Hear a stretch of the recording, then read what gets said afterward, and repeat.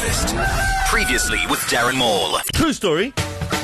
Carol, not James Carroll, Dave Carroll, decides the family needs a new pet, pops on down to the pet store. The moment she walks in, on her right-hand side, she sees the most beautiful, multicolored, exquisite parrot, just perched on a perch, as parrots do, with a sign under it saying 200 rand.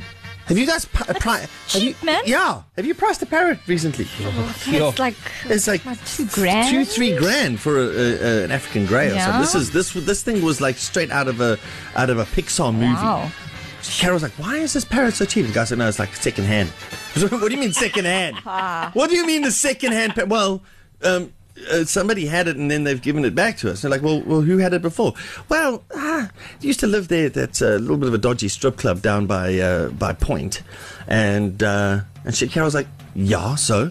Well, it's picked up a little bit of the language. And so it's not, it's kind of second-hand parrot. She's like, listen, you don't know the language that floats around in my family, so we're not worried about language. I am buying $200 for that parrot. I'm buying that parrot. So he takes the parrot, goes home, perches it on the perch in the kitchen. Carol leaves the room. She comes back a few minutes later. Parrot says, hello, lady. Dave's mum walks in a little bit later. Hello, old lady.